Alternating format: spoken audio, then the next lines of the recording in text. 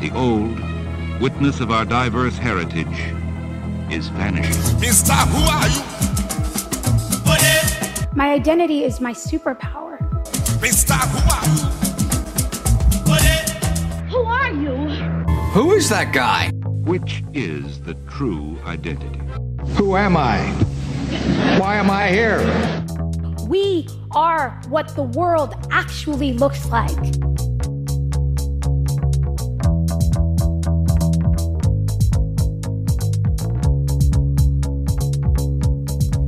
So I was at a stand-up comedy show here in Amsterdam recently, and it was intermission, and I was getting a drink at the bar, and a enthusiastic, possibly friendly person comes over to me and says, in a slightly American accent, "Where are you from?"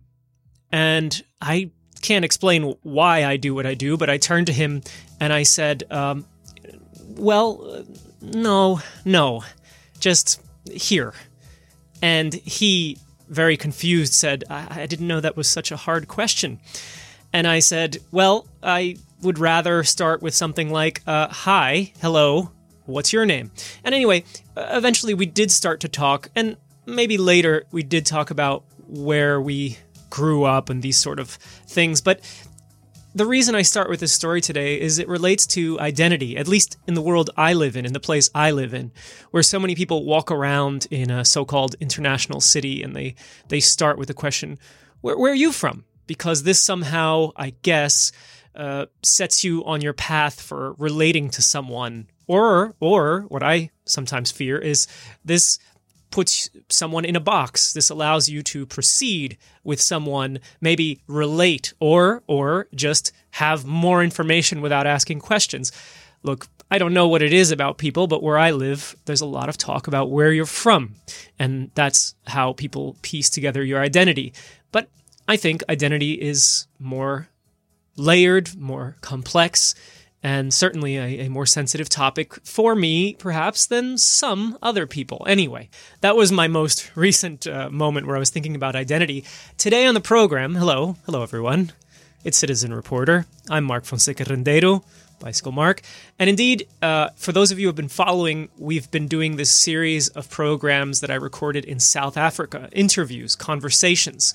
And the focus of that gathering was indigenous communities and their struggle and how to help, how to do something, how to understand what these people are going through every day, right now, and how this happened, and what can we do about it, of course. But today, I'm going to give you a slightly different conversation. I think it's all connected, including to my comedy club story from the beginning of this episode. It was a conversation that happened right there in Boshendal in South Africa on one of the last days that we were present at this gathering. It was actually in a moment that the indigenous community representatives, I almost said leaders, but really representatives, they were doing a live stream. And so, of course, I'm not representing any indigenous community, and I had interviews I wanted to do outside of that room. And I just happened to be sitting with a few friends from this gathering who were all from South Africa.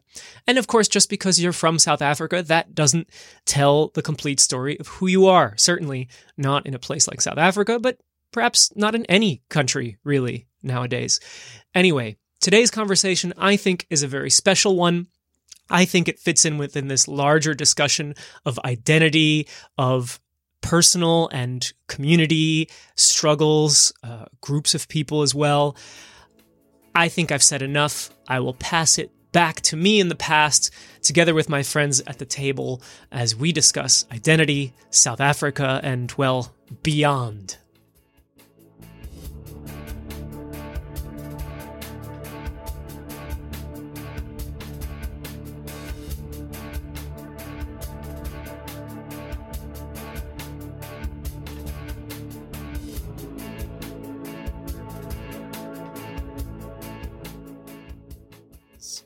Here at the gathering, so we're at the V4C gathering, and there's a lot of discussion of difficulty, right? And there's a lot of bad news. And I'm not of the world that says we need good news. I'm a cynic at heart. And but at the same time, I can't pretend like I don't see beautiful things and that we don't have really great ideas and exciting connections with people. And there's a certain humanity that I enjoy. On that note, I should introduce, or I should allow people to introduce themselves as they want to be identified, because I'm really excited to have 3 voices with me at the table. We're sitting outside here in Boshendal, which is South Africa, but it's a very specific version of South Africa that is arguably not representative of the country, or perhaps it is. You can help me with that, because actually everyone at this table except me is a South African citizen, right? Mm-hmm. Yeah. Yes. Okay, so that's a unique moment here. That's the first time on my podcast. Oh. So I'm just going to go around. I'll turn in this direction, and you can say, hello, I'm so-and-so, if you want to say what you do, but you can also just say what you like or how you feel. There's no requirements. Okay. Hi, my name is Ayanda Mwabe Mama. I'm the founder of Ikaba Film Festival, which we're based in the Eastern Cape here in South Africa. And my passion is heritage and finding ways of how we can preserve heritage and spirituality. Yeah. Hi, I'm Noni. I work in Impact Film, and I am passionate about including rural communities in all the conversations we're having around land, around, just consulting them actually about the things that we're going through, such as climate change. I find that they have a lot of the solutions that we need. Passionate about human rights, especially for young girls and women.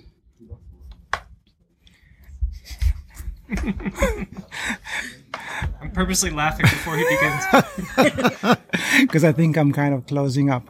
Hi, listeners far and wide, good afternoon and good morning, and whatever time of the day it is where you are. I come from Durban, which is on the east coast of South Africa. A beautiful city, subtropical, beautiful curry. So if you're ever around, you touch base there.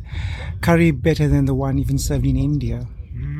Yeah. Bold statement. Well, it is, because we have the highest population of Indian people outside of India, so it's influenced our cuisine. My interest, absolutely. So my interest is really in terms of education and working with youth in different spaces. And currently I work in a formal sector, but I don't want to say where. But in the informal space, it's within community and getting youth to go back to roots and remember who they are, and connecting to the sense of being African and what that may mean in its different forms.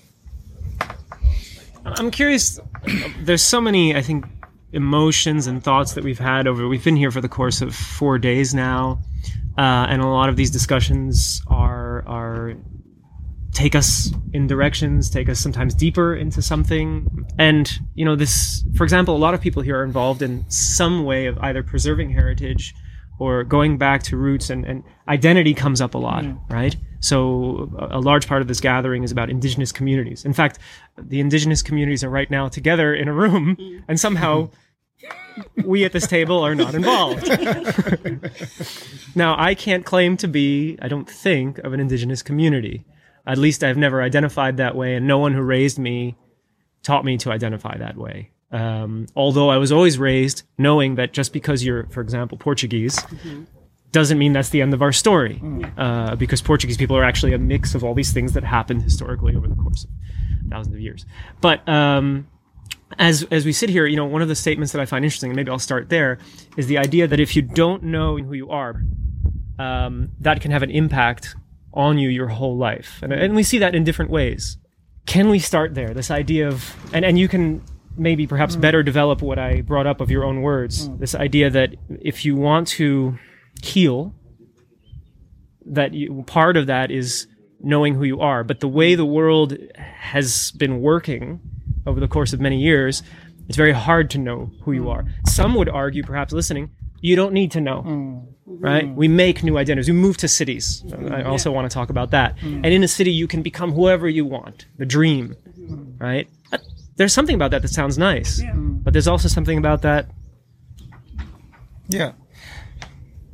I think for me, it's that realization that, particularly maybe I'm getting older, And ladies and gentlemen, he's young. I mean, we're talking about is the word strapping young? Yeah, but I think there's that for most of us who come from these mixed communities or blended communities, and not blended because parents were from different ethnic groups. It's a system, the apartheid system, which created an identity for us. So from around the 1950s, whatever our grandparents were before was eradicated, and a new identity and label were given to us. In terms of my family, it even was a new language that came around with that new identity, a new form of schooling, and that was this Western schooling system that people had to go to, which then started to, in a sense, colonize. It's cliched now to use the word, but to colonize their minds. And so many years later, I'm finding myself having to deal with this, because when I go back to my family and speak to the older generation, there's this terrible discomfort. It's as though one is digging into closets and unpacking certain ghosts that should have been left to rest. And so I find that it's my struggle, and it's been a struggle for many people. So I'll give you an example. If you have come from if you're Portuguese, for example, you'd never think of anything else. You never even think about your Portugueseness. It's just there, in a sense. Unless you're born in another country. Yeah. But when you wake up, and particularly in South Africa, where race is so contested, it's highly complex, there's this constant push as to who am I? I may look like another group, but I connect to another group, and it's that connection which is so deep and embedded in one's DNA that it can't be erased. And at some stage, I even think, is this perhaps what a trans person must go through? Where as a male and a female, you don't think about that. But when you're trans, it's constant on your mind. It's constantly questioning on your mind. And I don't speak for that community, but I can just speak for this aspect of race and identity. And I find that in the community of my upbringing, we have recently reconnected to, I find so many youth are struggling and are troubled and are easily prone to being prey to the ills of drug and alcohol abuse. So those pressures trigger them, and you ask why. And I find it goes back to identity, because they don't know who they are. So I don't know if that kind of gives you some kind of background to this question. And therefore, this sense of identity is one that we have to work through. It's painful, but you have to go back to roots to understand who you are. We are who we are because of where we come from. And that impacts us in a big way. Yeah. Maybe what I can add, South Africa is known as like this rainbow nation, and this is what we're supposed to be celebrating, because we are different, and as different as we are, we're supposed to be united.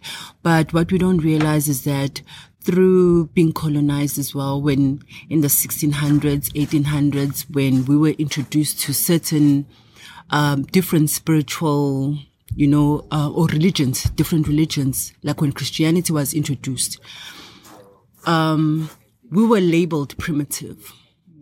Our way of doing things was actually something to be ashamed of.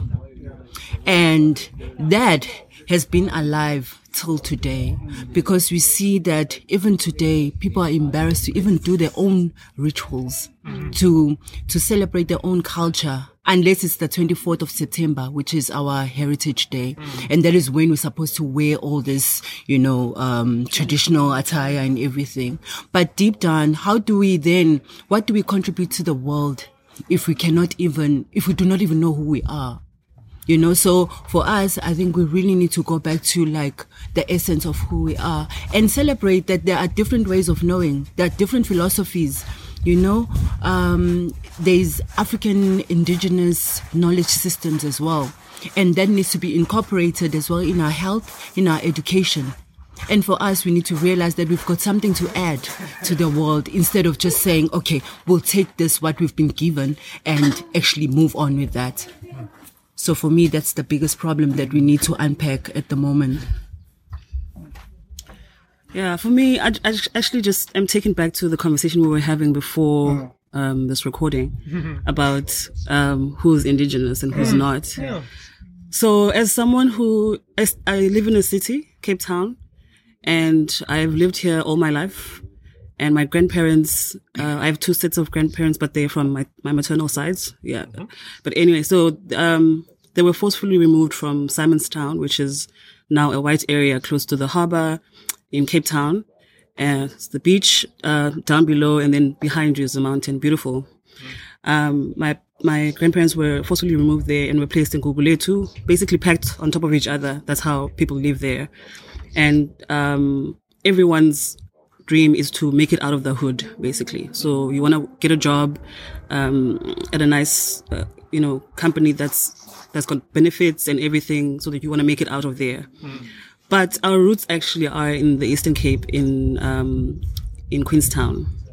But I was saying to someone that I feel like a fraud when I say I'm indigenous, because I have not lived there, and I'm not really in touch with the people's struggles, except for the work that I've done with like human rights around land.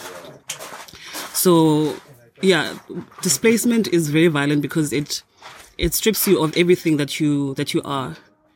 Being forcibly removed, you live your people that you've buried. For example, for us, where home is not just, or land is not just geography. It's spiritual, because you bury your loved ones there. So when you leave their bones there. Yeah. That's part of the breaking. So you leave that, and you start afresh somewhere else, and people die there, and you leave them there. So you live identity there, you live language there. I don't speak how people from Queenstown, where my mom is from, I don't speak like them.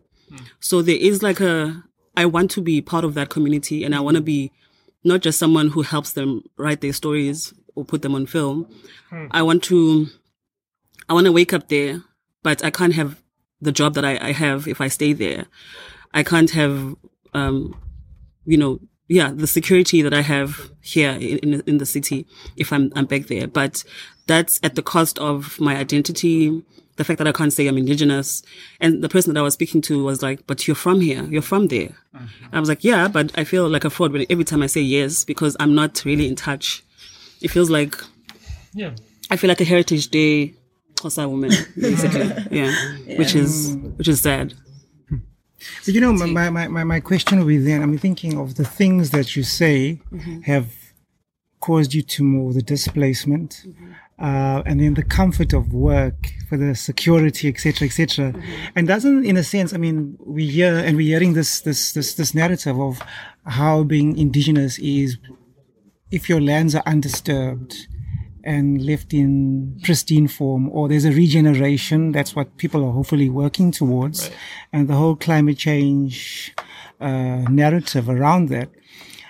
Then, Noni, wouldn't that security not matter? Because if you go back to Queenstown, you have this re-immersion, and you kind of live off the land. There's this peace, love, and kumbaya version go back, and everything's going to be so hunky-dory, and being indigenous is so cool, and therefore, what is your problem? you should be able to just live off the land and wait for your days to come, and so I think maybe just unpack the force, and I'm not being the interviewer, but no. This is a voice that exists, right? Yeah. Somewhere there's someone that's thinking about this, either in a very angry way or even in a honestly well-intentioned way. But So I think also being brought up in the city, your identity is how much you're making, what you drive, and where you stay. So there would have to be an unlearning for me to go back there, because I have been, like in July, I went there and I met a lot of my cousins and people my age who have not had the same opportunities that I've had because of where they are. Same dreams, same everything, but just where we're placed means that you don't have the same access. So, in an ideal world, I would love to, just raise chickens and, I would love to raise chickens and enjoy land, wake up, and not look at the time, and but that's also not how people in those areas live, like necessarily. the idea that I think I've had about the rural communities was changed when I started working there. Because, I mean, I think as people who work in these communities, we walk in and we think we know what they want. Like, they want jobs and development and whatnot. But sometimes, like you're saying, they want to just eat from the land, you know. They want to just not have a white man in the middle of their food and them living. So yeah, I would have to unlearn a lot of what I know for me to find joy in that again. It's amazing. We're in a sort of natural place and there's an alarm just to make us all city people feel all... Somehow a siren found it, yeah. Yeah. Okay, sorry, just a small complaint. But also, regardless of where we are, you know, I always think what grounds us as well. You know, like when we are born, for example, you know, we take the umbilical cord and you put it in the ground and you're like, okay, that's where my home is. And that is supposed to anchor you, to connect you to the land or to the space. So for me, regardless, even if you go to Europe or wherever, you know, there should still be that sense of foundation that you have. And for me, that is your identity regardless. Because whether you're in the Eastern Cape or you're in Durban or wherever you are bigger than that. You know, if you speak of because AmaZulu or AmaXhosa, we are part of a Nguni group, part of the Bantu group. If we emigrated or we moved around the continent, we're indigenous to the continent. You know, we should be able to claim our space as such, because then it will be like we're floating and you easily swayable to wherever you go with the wind. But my thing is that what do we add to this knowledge, to these philosophies, to this earth as well? What do we teach other people about us? How do people celebrate us when we are ashamed or you know, we're not that... We're like, oh no, I don't know, but it's okay, you know, whatever, you know, kind of thing. So how do other people celebrate us when we are afraid to even celebrate ourselves? Ayanda, can I ask a question though? Do you feel that you are being challenged about being indigenous? I've never felt that. I just think, I think sometimes we don't understand ourselves enough and we don't understand our history, and then we let people tell us who we are. But for me, I've always just thought I am indigenous, you know, I stay with the people. I'm from this continent.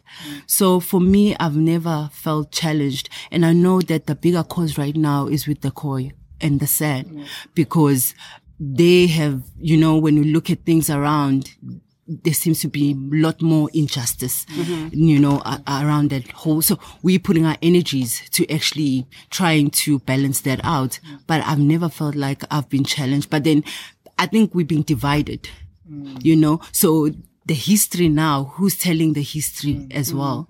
So do we do our own narration now and rewrite the history books from our own angle, you know? And interrogate what we've been taught about ourselves. So for me, it's just about that. I don't know. I want to say that I'm trying to highlight the trauma of being displaced and what that can do to a person.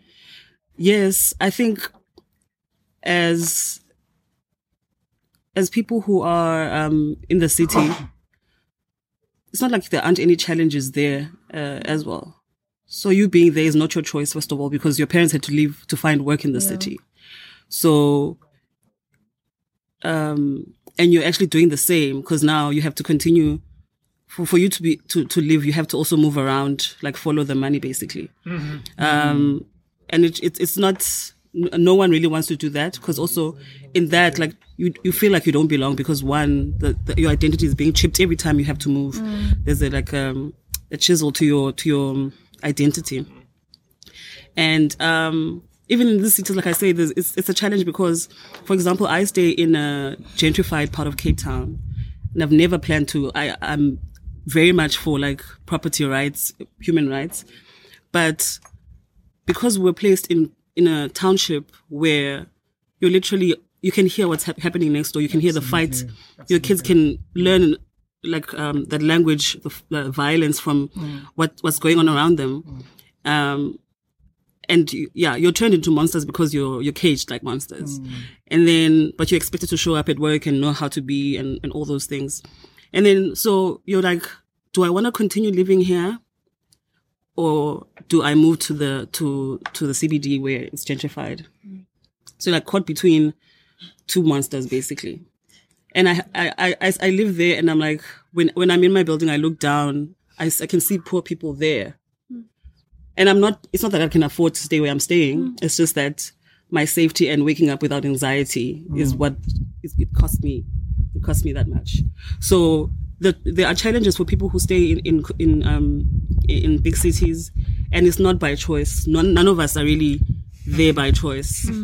You're forced to be where you are, and you're forced to know how to be and to just cope with everyone is choking basically. Of course. You know. So sometimes like I would love to find out more about my history, for example. But sometimes the one that takes more priority is just surviving day to day. You don't have like the gap to even like, let me write a textbook. Let me share how I share what I know or what I've learned through things like these is like, sharing with my niece who's 5. And I'll say to her, do you know that, the reason why our hair goes like this, just reinforcing how like Black pride in them. It's more, but it's what I can do right now. You know what I mean? So I also sense like a lot of, sorry to be long, but I also sense like a lot of like, not beef, but like something like people who are you're not doing enough to assert yourself as a Black person, or you're not doing enough to take your space. And sometimes people are just too traumatized to actually be doing anything. And also sometimes activism it's exhausting to always constantly fight and be like, I'm just gonna, I'll be fighting in an obvious way. Sometimes showing up as a Black woman actually for me is me saying something. Showing up the way I look is a statement for me. It's me acting, it's activism for me. So I think all of us should take our place. But take your place the way that works for you. I think it touches on the thing of privilege because, when you think what you've just said now, the exhaustion, it's really exhausting to have to fight, to have to assert yourself, to have to show up, just to be there, to be present, and to be present in a world, in an ideal world, or in a world of privilege. I think is very different because at the end of the day, I'm sure you'd want to kick off your shoes, have a glass of wine, and sit down like all the bougie maids do, But Black tax comes in at the end of the month. You realize my salary there are others waiting who've got a budget for my salary. You cannot I don't want to say who. Explain what Black tax is. Yeah, I was going to say. Well, it's a sense that you are responsible for helping those in your family once you start working, because the assumption is that others, and most times it's not an assumption, it's the truth, others have helped you get where you are financially, whether they paid for your school fees, your education, etc., etc. And once you start working, then you've got to help those behind you. And for many, Black tax does not stop. And so while your counterparts would be getting their first car, their first home, the money is not there to do that because you're supporting 5 or 6 other people at home. Let alone you're starting with your parents, and then the extended family have these requests. So, as I said, I'm just saying, Noni, is that it would be so wonderful to earn your salary or to get back at the end of the day, not worry about a struggle, not worry about Black tax, not worry, just live your life like what others do, perhaps even maybe in the Western world or those who are more affluent in South Africa. And it's a minority who have this affluence, while the majority consistently struggle. And we think about as they do to our mental health. Psychologically, how are we impacted by this? So... But for Mark as well, I think it proves as well how the political, social conditions have actually affected us, as a people as well, our identity and all these things and our lifestyles as well. So for me, it just shows that it's actually the politics and the social conditions that, And therefore we asked, should we then be, because this is the conversation we had earlier, we were talking about climate change and this Extinction Rebellion. And, oh my gosh, I should not have said my name. The power of editing. Yeah. The power of editing. Later on, just say any name right now. I'll edit it in.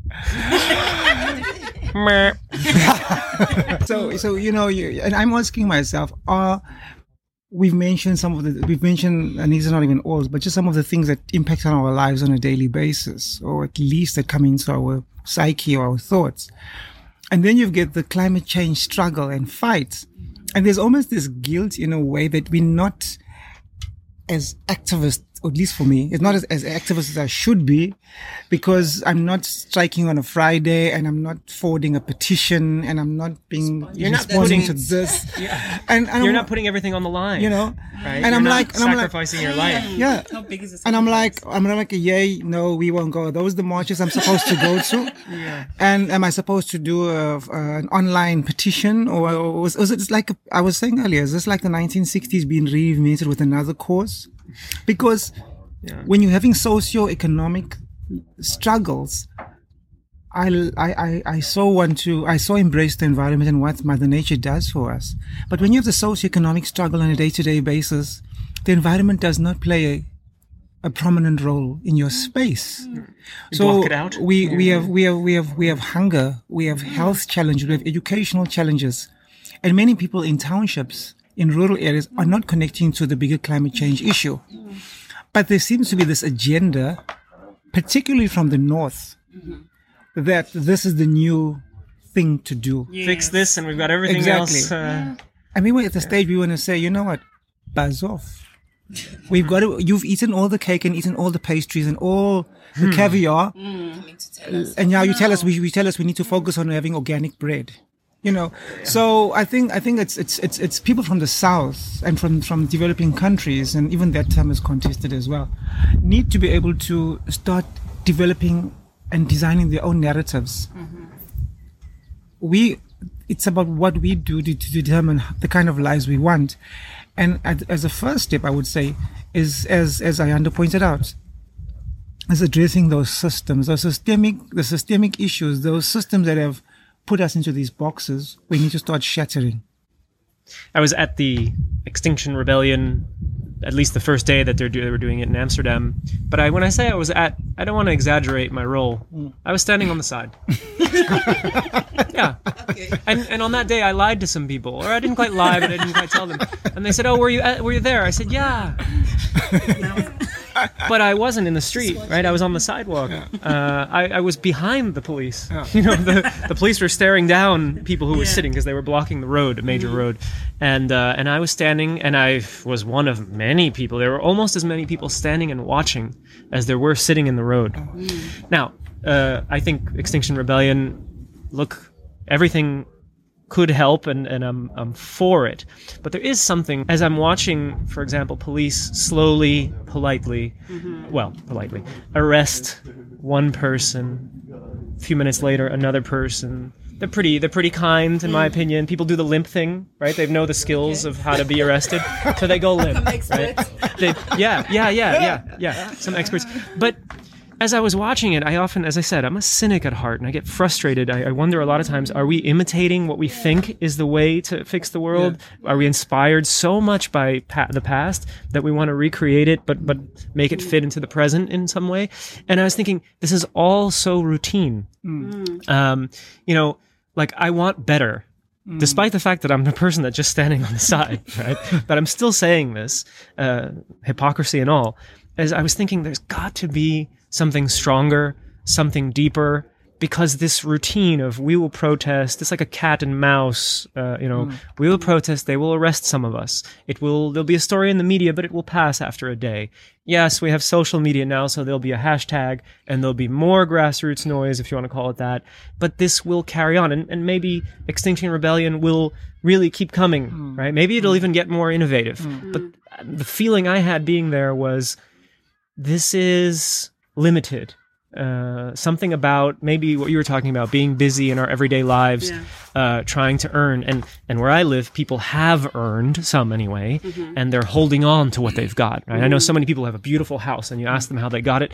Well, they inherited it from their parents, or someone in their family put forth a lot of money. They could never afford the life that the house and so forth. But thanks to a lot of help, they've got it now, and they're scared to lose it. And I understand that because I'm often scared to lose the little that I have, because it all feels so fragile, right? Like if I get sick, I'm a freelancer, so if I get sick, it's all lost. I'm always thinking of that.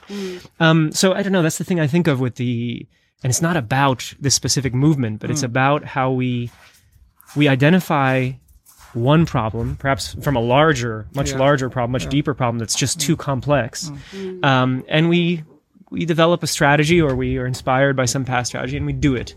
And we think, like, this is the thing we need to focus on. And if we get this done, the other problems will be fixed. But I don't know. I feel like, yes, there's a deeper problem here. And one more from me, and I'll pass it back to you guys if you want. Out of all the stories I've heard the last few days, the one that sort of just kind of pinched me a little, like, oh, really? Was a story of northern Kenya.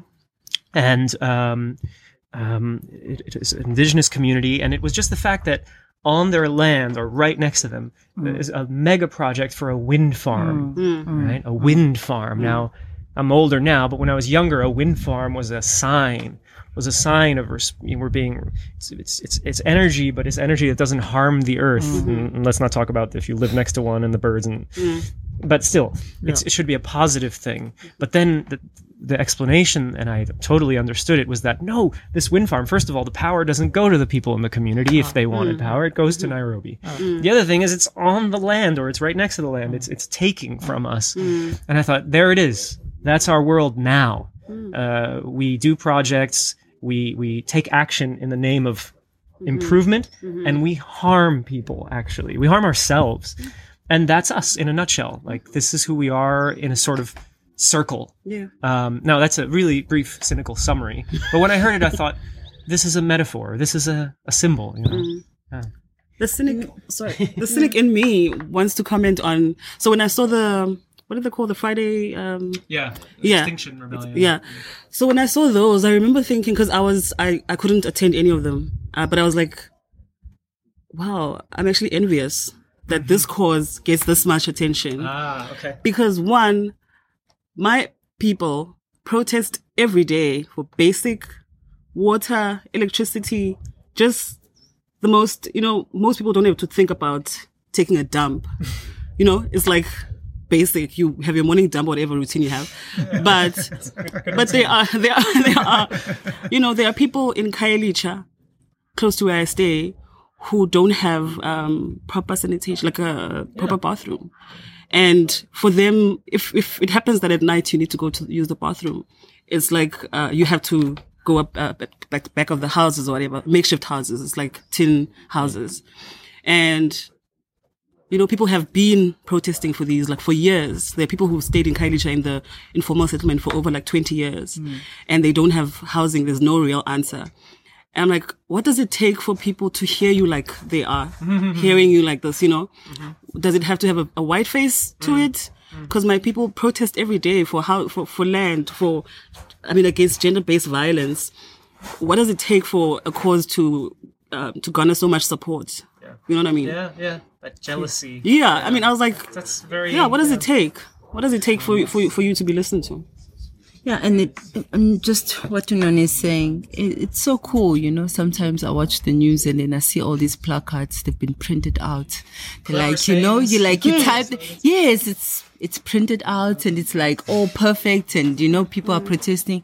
And I just feel like the real people who are affected by most of these things, they've become numb, It's just like, when people say you go to these townships and you see people drinking, it's just like, we feel hopeless, sometimes. And you're just like, so I guess that's why then you get people who are actually going to protest on those people's behalf as well, because it's just like, what can we do? And then, maybe once those people with those perfect placards and everything, maybe something different will happen for those people who are really like feeling hopeless. you know. So I think it's quite sad, the whole, you know, The way it works. the way that that everything is looking at the moment, and and how we've been driven how to protest as well, you know. So, and the issues that are of priority right now as well, you know, because people are just trying to survive. You know, we don't have water for 3 months, 6 months in our villages, and nobody comes there, you know. And we've got it depends, you know. Yeah. You know what Mthokazi was saying earlier about, I think, when we were asked, what do you think the earth is saying? And she was like, eradicate white supremacy, whatever, deal with the... at first I was like, oh, okay. But I realized, you know, you can't address climate change and ignore the fact that there are people who don't have land, who don't have access to these things. You're saying fix the ozone layer, whatever.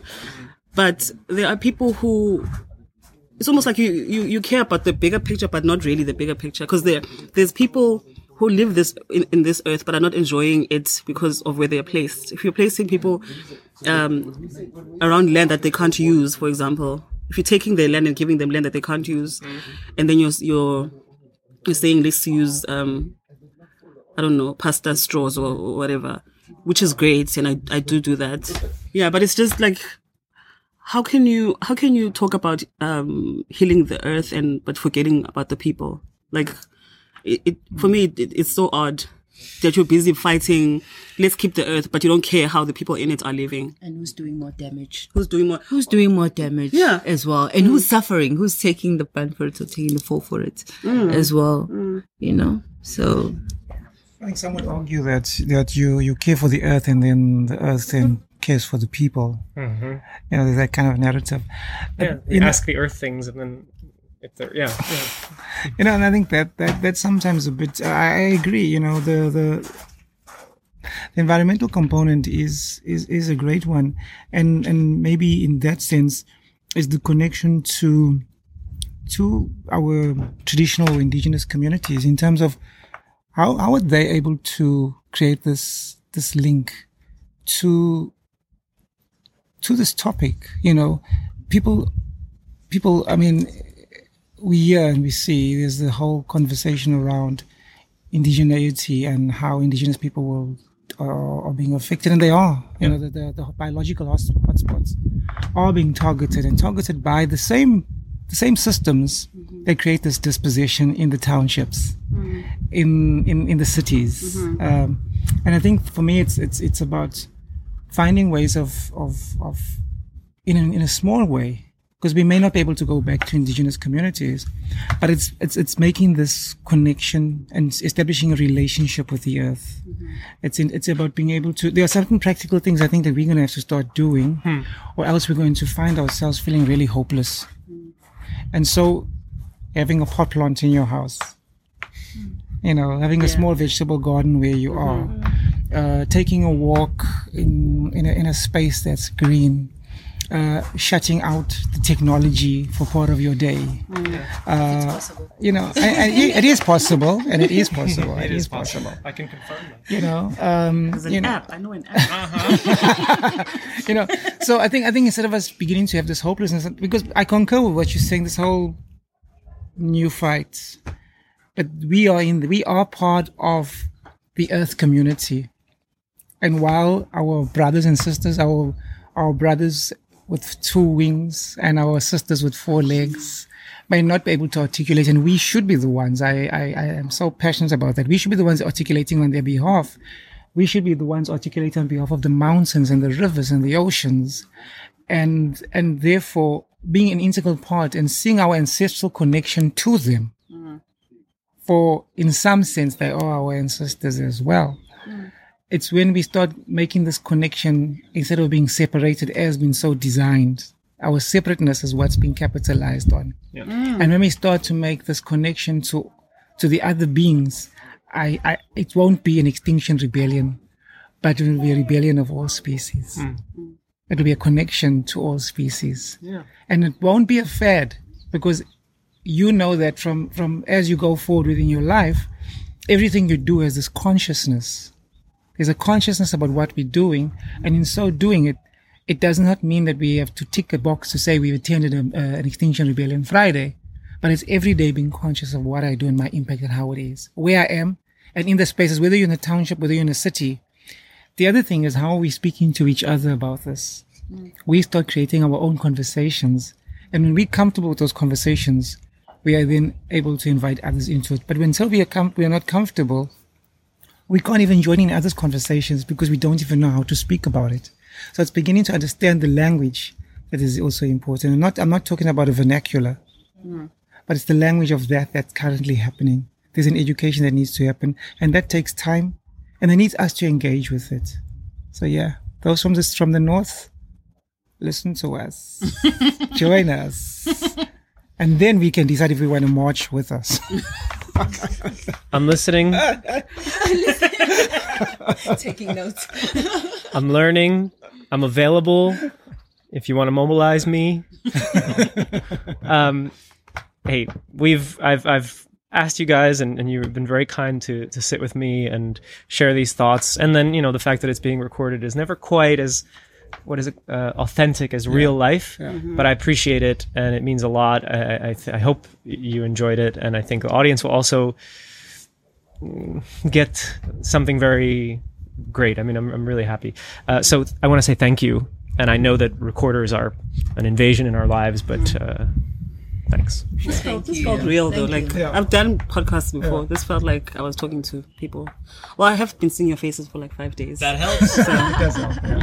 No, thanks, Mark. Thank you. Thanks, Mark. Yeah. Let's do this again one day in the future when also to talk about how things are. Look at this. This is better. This is good. But Mark, I think what would be interesting is for those particularly having similar struggles in other parts of the world who may be listening to this, would you be able to feed that back to us so that we could understand? We never would get it from text. But just understand to hear their thoughts around this, because it would be very interesting. Maybe, what we're experiencing here is unique because it's belonging to this country, perhaps this continent, but others are having their struggles too. And I think it's in that struggle we may start to see and connect to our humanity. So I'll be quite interested in hearing what are their thoughts. I can help you with that. Yes. And I mean, this is podcast probably 500 something in my collection, and I would say 300 plus have been about struggle, person versus person, person versus environment, person versus themselves. So different versions of a similar theme, and there's something to be shared and learned through it. So anyway, cool. Thank you so much. Ciao. Bye bye. See you next time. Ciao. Cool.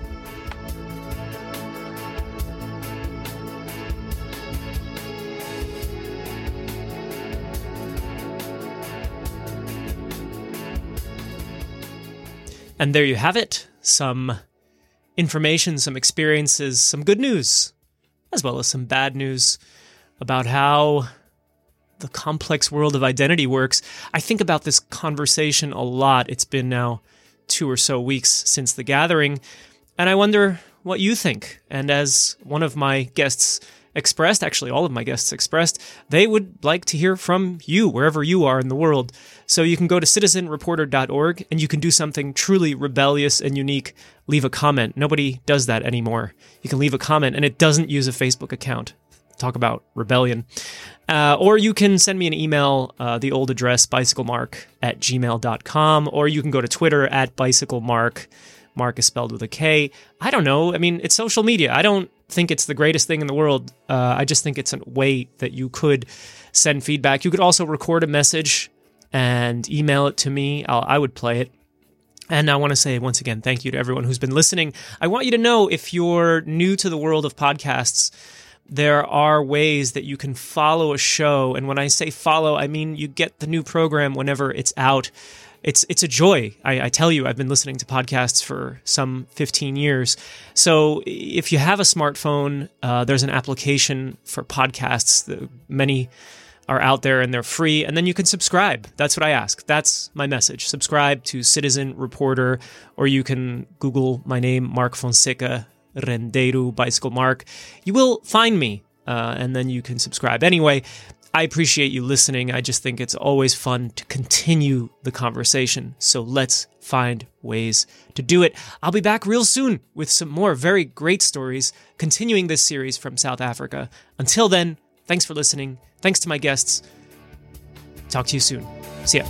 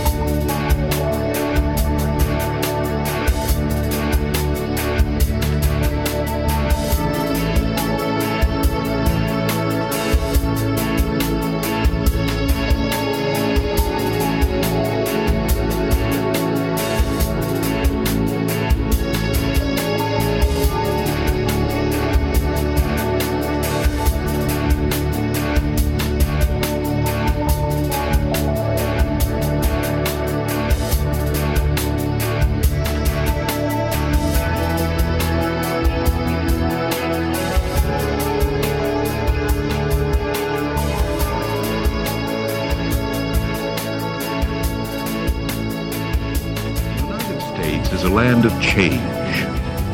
Skyscrapers seemingly shoot out of bare soil, replacing the buildings of the past. Whole city blocks are being torn down and built up again, proceeding at a faster pace than any nation in history.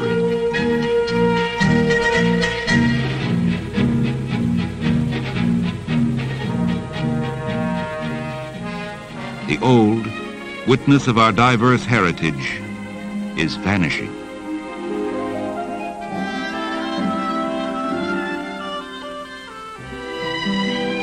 The United States is a land of contrast, from the picturesque to commercial sections offending the sense of beauty, to skyscraper images revealing the nation's resourcefulness. Which is the true identity? Who is that guy?